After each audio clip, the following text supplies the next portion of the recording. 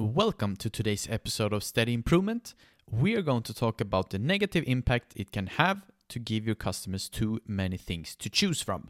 So let's dive into it. When it comes to what you sell, there are most likely that you're selling more than one thing. You might be working in a clothing store, in a car shop, or maybe in a furniture store.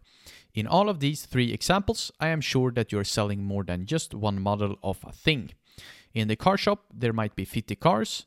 In the clothing store, there might be 100 different types of clothing to choose from. And in the furniture store, you maybe have everything for your house and even 20 options to choose from when it comes to only sofas.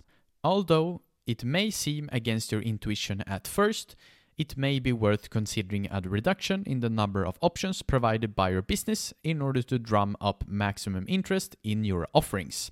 Even though many of you might be business owners, most of you are probably not.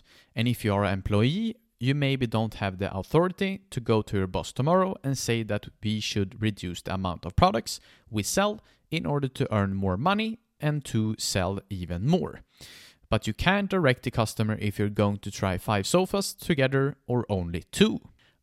What happens if you get too many choices is that the decision gets harder to what thing you should choose. The only times it is good to maximize the number of options available is when the customer is likely to know exactly what they want and are simply looking for a shop or business that supplies it.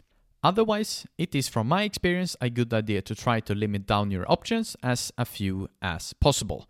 If you are an entrepreneur that is starting a company and nailing down on what to sell and how many, try to start with only one product or service at first and go all in on that thing.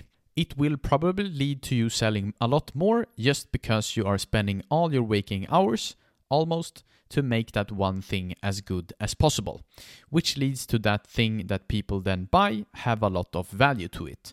Most times, people tend to overestimate the upside of having too many options, and if you have that one product that starts to sell really, really well, don't start putting your time on creating another thing. Double down on what you already have and try to improve it so it just keep on giving more and more value, which in return will lead to you selling more and more. Just take an example from the world-known shampoo brand Head & Shoulders.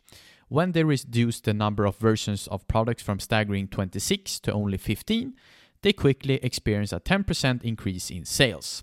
So when you're thinking about having 20 or 5 options of something, try going with the lower number. Make it easier for a customer to choose and see your number in your bank account go up. Thank you for listening to today's episode of Steady Improvement, and I hope that I've helped you in your journey of leveling up your sales skills.